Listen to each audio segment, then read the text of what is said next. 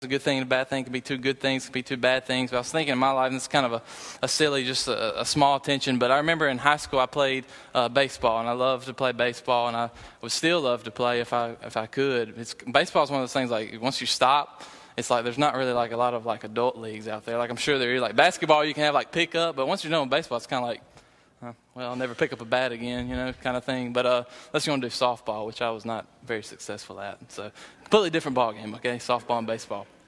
But I played baseball in high school, and I loved to hit, okay? I was a hitter, and I loved to do it, man. I don't know, I got pretty good eyesight, and I was pretty good at it. So in high school, I was always in the lineup to hit. Now, my fielding skills, that was kind of a different story. I was kind of like so-so on that, I'm a pretty tall guy, like getting down, really getting the ground balls and all that stuff. And another part of it is I kind of got bored out in the field, okay? But so there was in me, I played first base. I'm a lefty, so that's really where they kind of had to put me. I was always in there to hit, but I got to where I really loved my job of just getting to hit. I always DH for somebody. And baseball is my kind of sport. I played basketball too, but I love baseball, I think, and I'll just be honest, because I think I just like the relaxation. Like in no other sport, like you just go do your job and you just go sit on a bench after. Like you just take a break, you know what I'm saying? Just like chill out, eating sunflower seeds. And then me and my teammates, we were pretty close. We'd come up with these games that we could play. Okay, one's a circle game. I don't know if you ever played that before. And then different, tricks that we were doing with our seeds, and we got pretty good about spitting them into this hole and stuff like that. And so, man, I'm going to be honest, I liked that, okay? I know I'm making myself out to be a complete dweeb and dork and not an athlete, okay? But I liked my job of just hitting and going and sitting down. And so for me, but here's the thing, is that I could play first really any time that I wanted. We had another first baseman. He was good. We were about the same, though. And he could hit. And so he would come to me, and he had this same desire within him where he kind of just liked to hit. So he'd kind of come every game and be like, hey, you want to play first? Or like me. And it was one of those things, just a rare thing where our coach really, it didn't matter to him who plays. We're kind of the same. And there was always this tension in me, like, well, I mean, yeah, you can be in the field, you can make some good plays, and kind of people will appreciate that side of it, and you want to be a team player. But then I was always pulled. Like I remember in warm-ups, I was being pulled. I was like looking, I'm like, they're having so much fun over there on the bench. It's like Cole just got him real good with the circle game, man. That's the best one I've ever seen. So this tension inside of me that is pulling, and I say all that to say that we have, even in that small example, tensions in our life like that are just constantly pulling us, and we face those tensions. And we're going to look here in Philippians 1, starting in verse 19, of tension that Paul has. And just to give a little background, Paul is writing from prison. Okay, we've been hearing this specific situation and this specific passage we've been looking at. Last week you looked how Paul is in prison. He's wanting to write to encourage the Philippians. He loved the Philippians. The Philippians, they loved him. All right, and so they are concerned about Paul, and he's trying to tell them, look, don't be concerned about me. The gospel is spreading, so that is good. And so this week we focus in, and we see that the overall, as we're flowing through the book of Philippians, that the point and the purpose is that Paul wants them to know and to be encouraged, hey, I'm okay. I'm doing okay. I want you to know that I'm okay, and that because of Christ, and I want you to be encouraged by that and to glory in Christ because of that.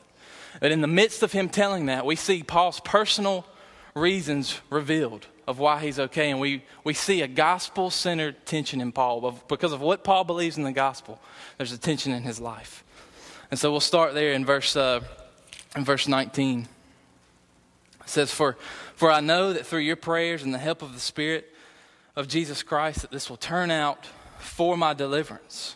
Okay, and there's kind of some different views. That word for deliverance there, if you look for the original, it's the same word that we would use for salvation. You see the word salvation throughout the Bible, same word here for deliverance. So maybe Paul is using that word to allude to there's a tension in him, whether it's not necessarily about a physical deliverance from prison, but maybe it just may be meaning in his death that he will still be delivered from his sinful body and to be with Christ. So this will turn out for my deliverance, is what he's telling them. He's encouraging them. Verse 20, as it is my eager expectation and hope that I will not be at all ashamed, but with full courage now as always, Christ will be honored in my body, whether by life or by death. And here's where we see really the main thought with this tension in Paul in verse 21. For to me to live is Christ, and to die is gain or profit. If I'm to live in the flesh, that means fruitful labor for me, yet which I shall choose I cannot tell.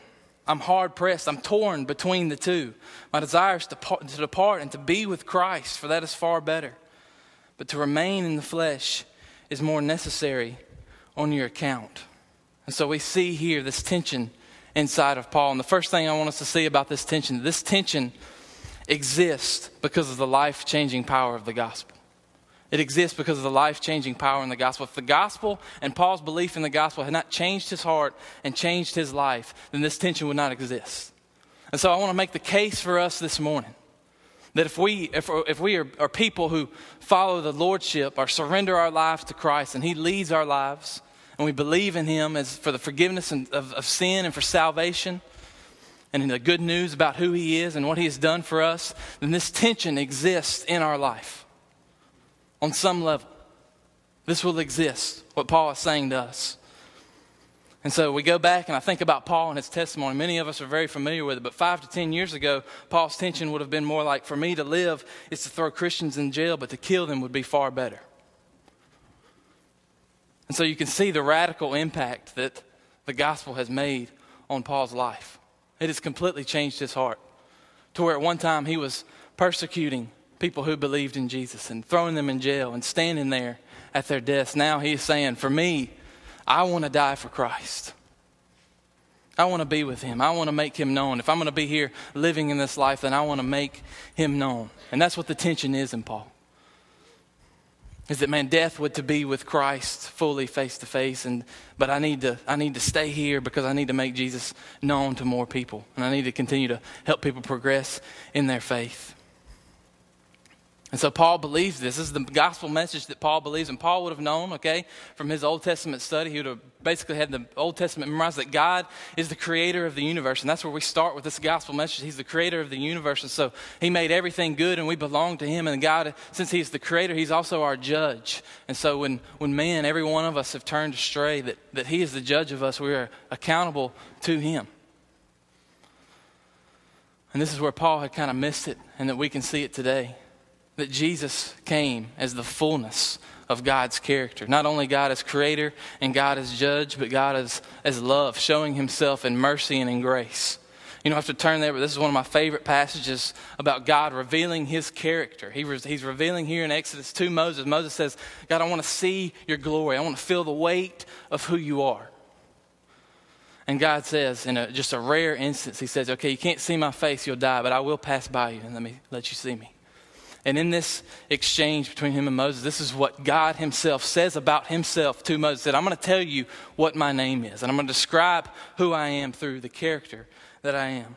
And it says the Lord passed before him and proclaimed, the Lord, a God, merciful, gracious, slow to anger, abounding in steadfast love and faithfulness, and keeping steadfast love for thousands, forgiving iniquity and transgression and sin, who will by no means clear the guilty, visiting the iniquity of the fathers on the children and the children's children, to the third and to the fourth generation. So we see a lot of aspects of God's character in that, in God revealing himself. He's showing that he is the Lord. He's showing that he is the judge, that there will be a penalty for sin, but he's also showing that he is a God of faithful love to his people, shown in mercy and grace.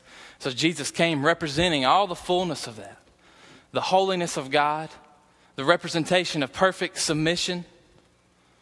And then when he died on the cross, that's the epitome of all of God's wrath and God sitting as judge, being satisfied by the death of Christ because of his perfect life for us. And then also showing all the fullness of God's love that we see in that Old Testament, all throughout the Old Testament. They're both satisfied, his judgment and his wrath, and then also his love. And we see a powerful combination of love and grace and mercy poured out on the cross. And we put those things together so often. And for me, I just have to sit back and think about what both of those words mean. That God's mercy, it's like, man, if somebody came up here and was to, and this isn't a perfect illustration, but if he punched me in the face, and then, man, I was like, man, I just forgive. I'm not going to give you back what you deserve and what you've done for me. Then I've shown you mercy. And then in God's grace is the things where he gives us so much that we don't deserve. It's like just a complete stranger. If I go up to you and if I had like a really nice car, like a Mercedes or something, I just said, here, man, here, I don't know you. You've done nothing for me. Here's the keys Take it. It's yours. I'm giving them something that they don't deserve. And in mercy, I'm not giving you something bad that you do deserve. So I want you to think about that. That's mercy and that's grace. And it's compounded in our salvation and the good news of Jesus Christ and what he's done for us on the cross.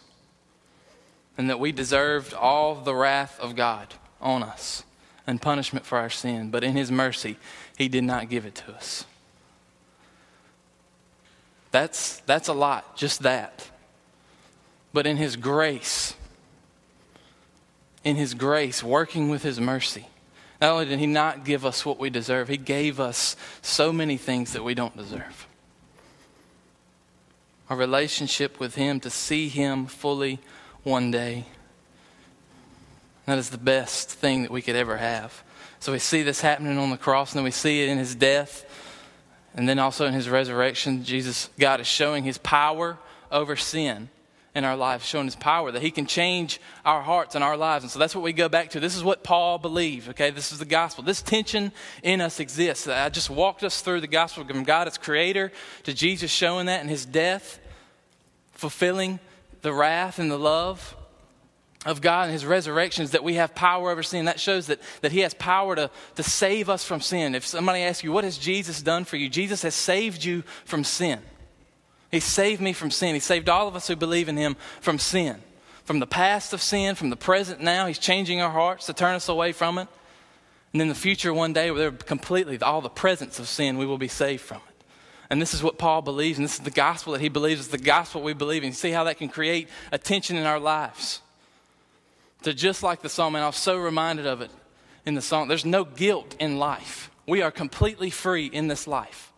That's what Paul is saying. If I'm going to live here in this life, it means fruitful labor for Jesus Christ, to make him known because of the mercy and the grace that he's shown me. I want to tell people about that, and I have freedom to do that. And he's saving me from sin right now in this life.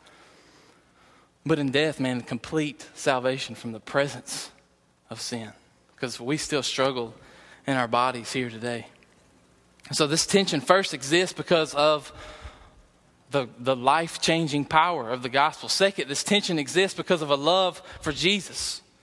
Okay, Paul's desire for life and for death is not rooted in selfishness.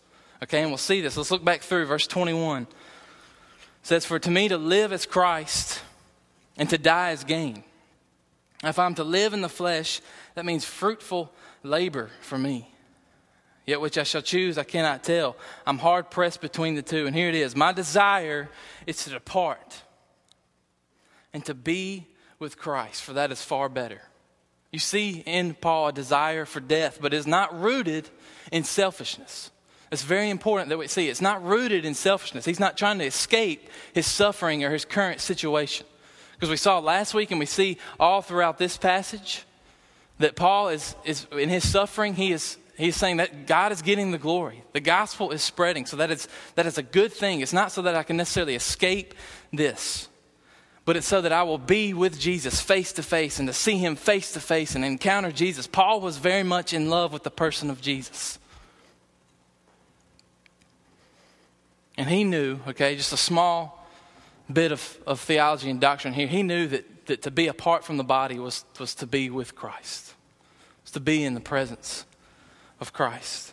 So what does that mean for us? Where does the Christian stand on death? Should we be super excited about it? You know? And I believe that for the half of this tension that we've looked at so far, the answer is yes.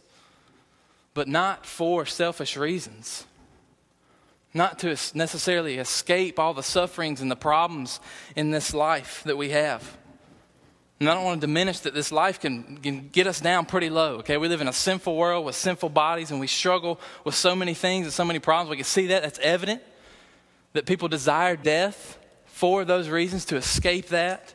I just looked up some stats on suicide, and it's in 2008. This is the latest available data on suicides. There were just over 36,000 reported suicides in the United States. It says that suicide is the fourth leading cause of death for adults. And currently, suicide is the 10th leading cause of death in the United States. And so we know the realities of this world, that it is dark. And it is sinful because of the sin that the rebellion that we've caused and that we've chosen.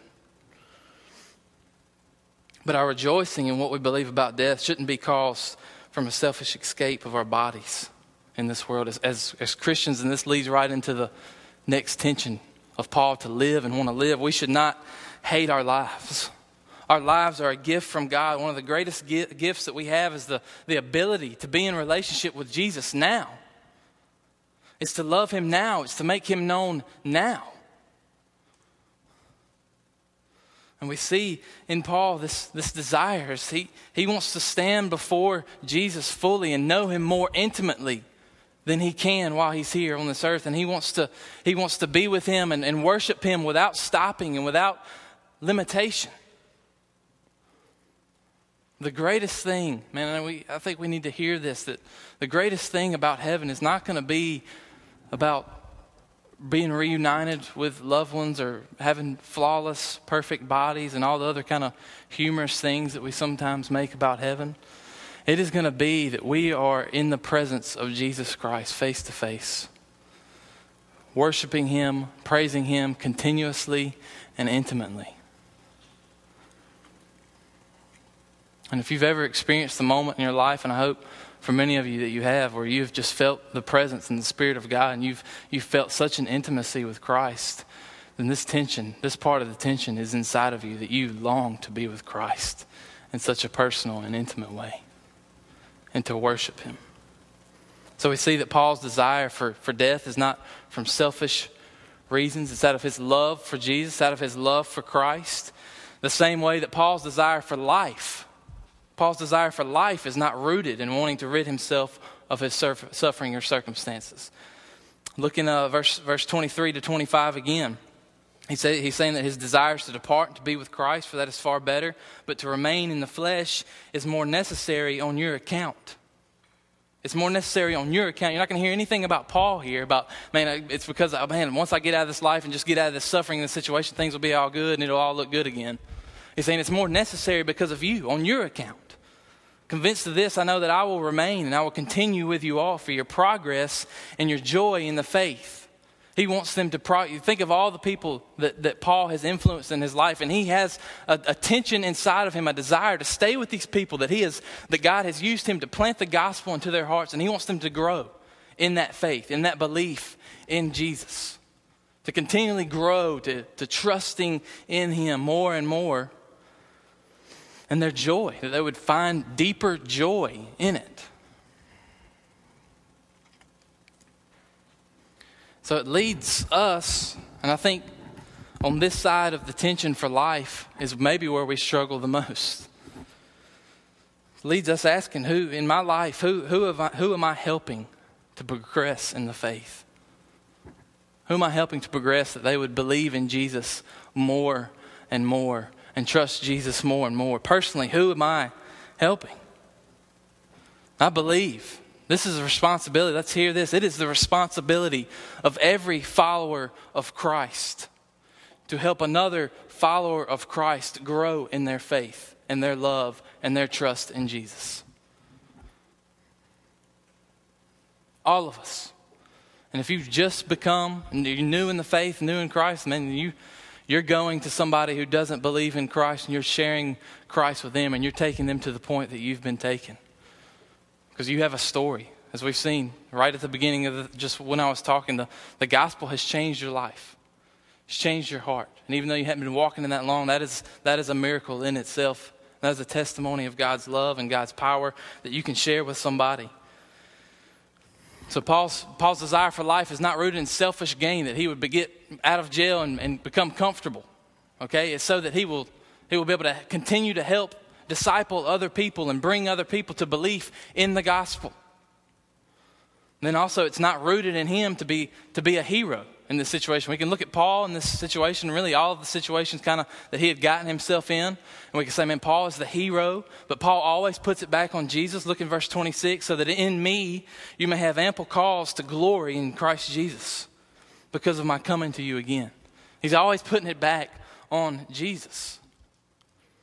He said, I want you to look at my life. Yeah, these are circumstances, situations in my life where God has given me the faith to get out of this or to be bold in this situation. But as you look at me, don't look at me in my situation, me as the hero. I want you to look at Christ.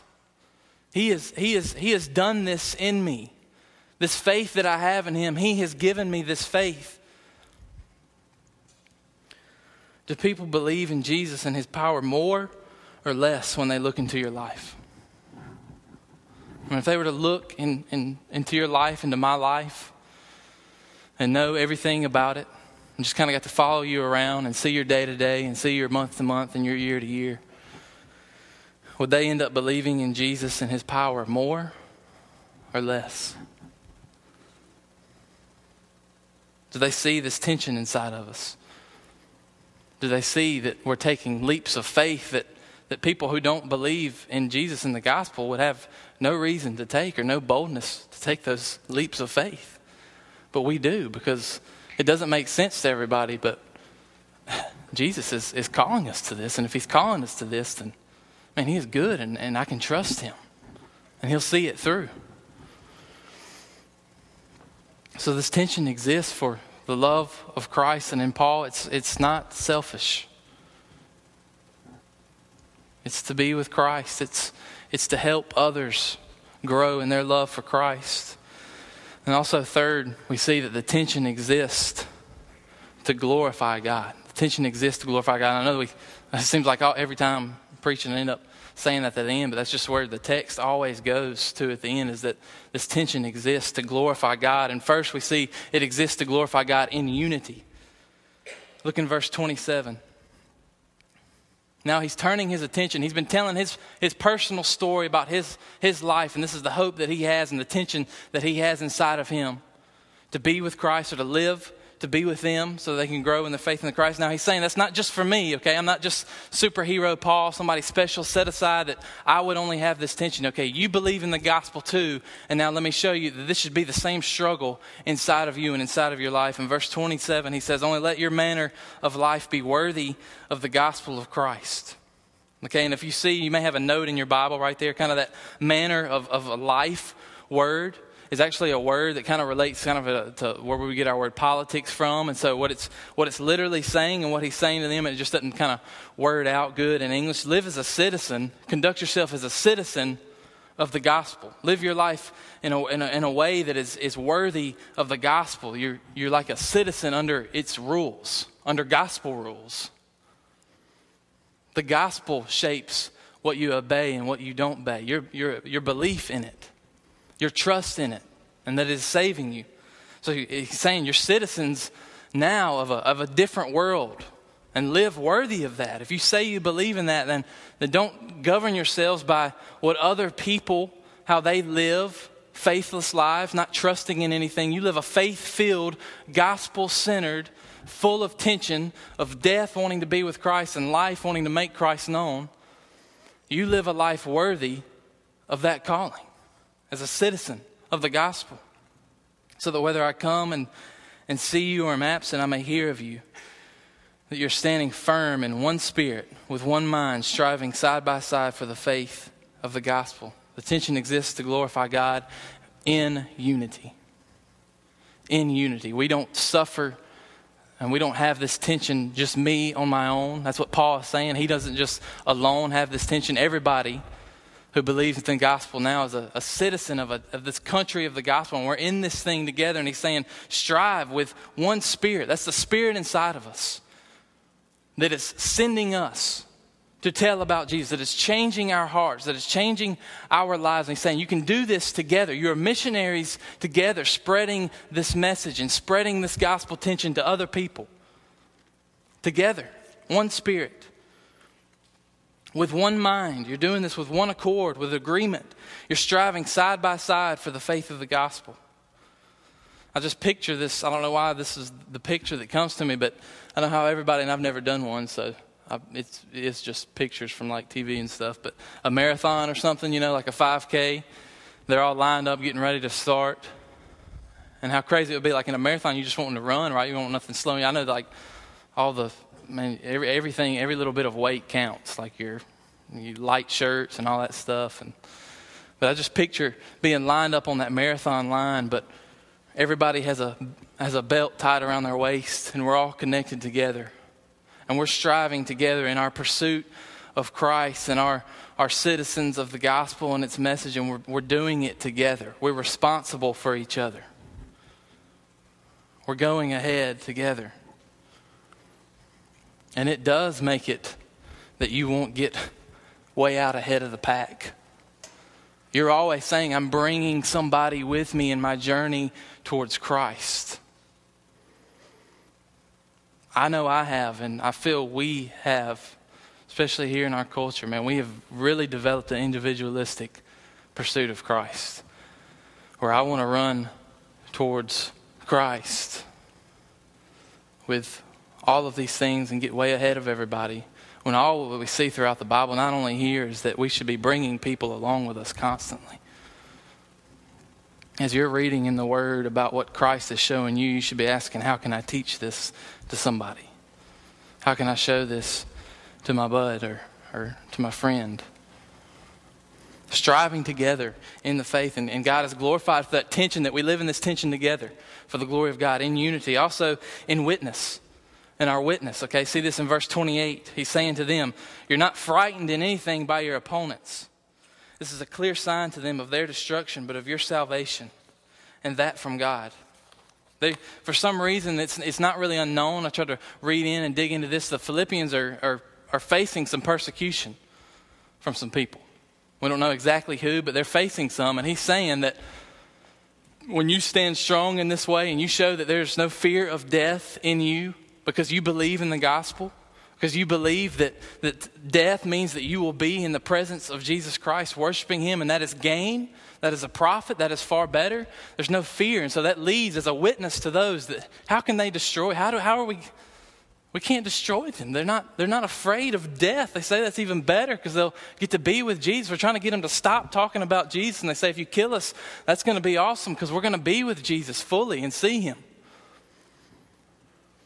It's a witness. It glorifies God in every way. And then in suffering leads right in. I know you talked a lot about this last week, but in suffering, he just goes back to it again. Verse 29 and 30, for it has been granted to you. Okay, and that's interesting because when he's saying it's been granted to you, he's saying what he's really saying, it's been graced to you. This is a grace opportunity. You're getting something. Remember we talked about grace. You're getting to be a part of something that you don't deserve. And that blows our minds because what he's talking about is you get to suffer for Christ. And that's grace. It's been granted to you that for the sake of Christ, you should not only believe in him, but also suffer for his sake. Be engaged in the same conflict that you saw that I had, and now hear that I still have. In our suffering, much is made of God. And we see that all around the world. And I know there's many stories of martyrs and people that have given their life for Christ. And the one that's just currently going on right now is where the Iranian pastor, Pastor Youssef, he's in jail. He's been there for a while because he's a Christian who's trying to convert other people to Christ in Iran.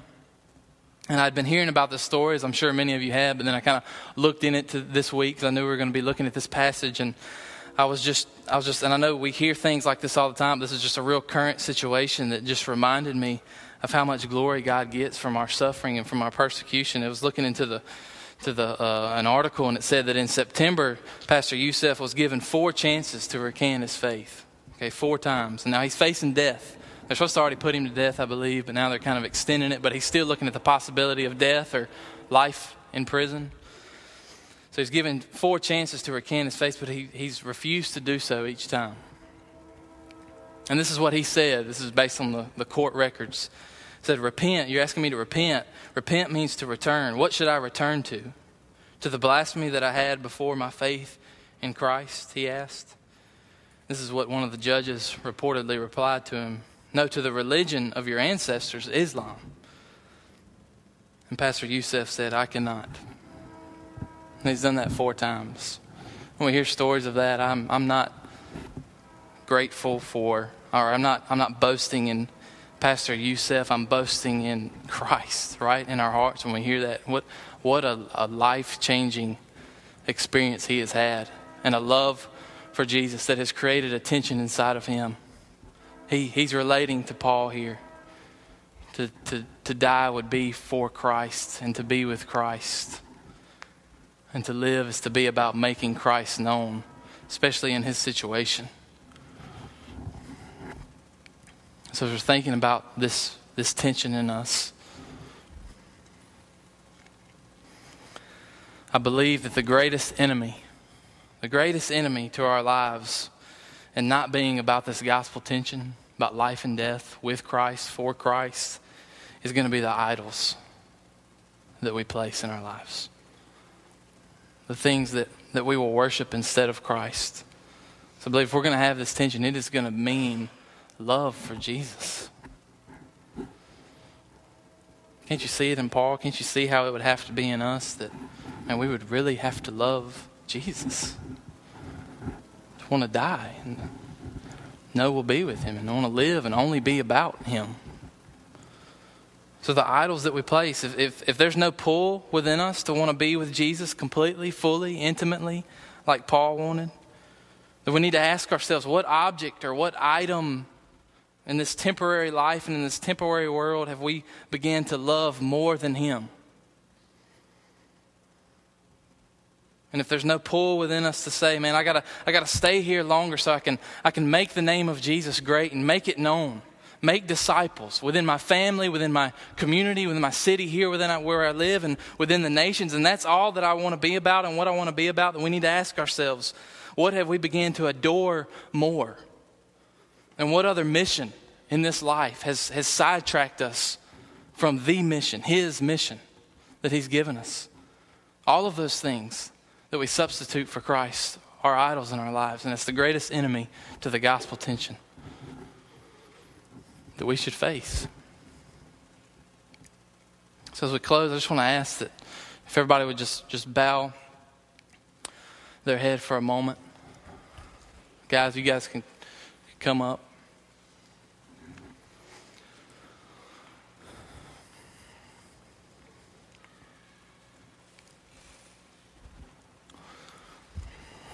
I just want to give us a little bit of time just before we take communion. I'll give instructions on that in a minute. These guys are going to start playing when they get up here. Just time to examine our hearts and our lives together. And you may want to do this not just as an individual, or maybe some things that as an individual you need to just get you and God, but maybe as a community, maybe with your wife or your husband or friends or a relationship that you have or somebody in your community group, and just examine together, what are the idols that are keeping me from wanting to be with Christ because I love him? What have I replaced my love with? And then in this life, what mission or what has distracted me from being all about making him known and helping others progress in their faith and their joy in the faith, like we see from Paul. So as you guys play, we're just going to have that moment, and then we're going to lead into communion.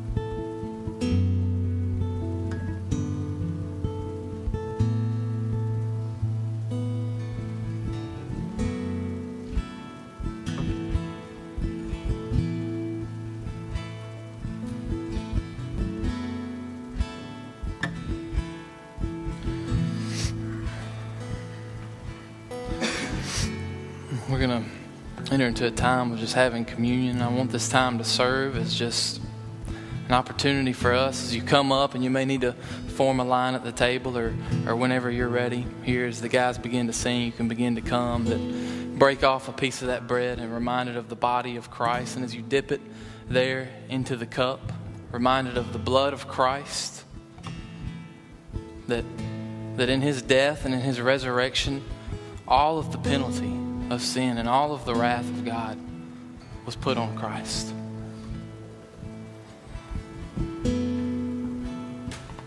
And not only that, but now all the power that you feel like sin has in your life, that is a lie. Christ has defeated the power of sin in your life. So let this time serve as a reminder of that. You may also want it to serve as a reminder that, man, of the tension that should be within us because of what we believe, and just renew that Jesus, I want to renew pursuing after you,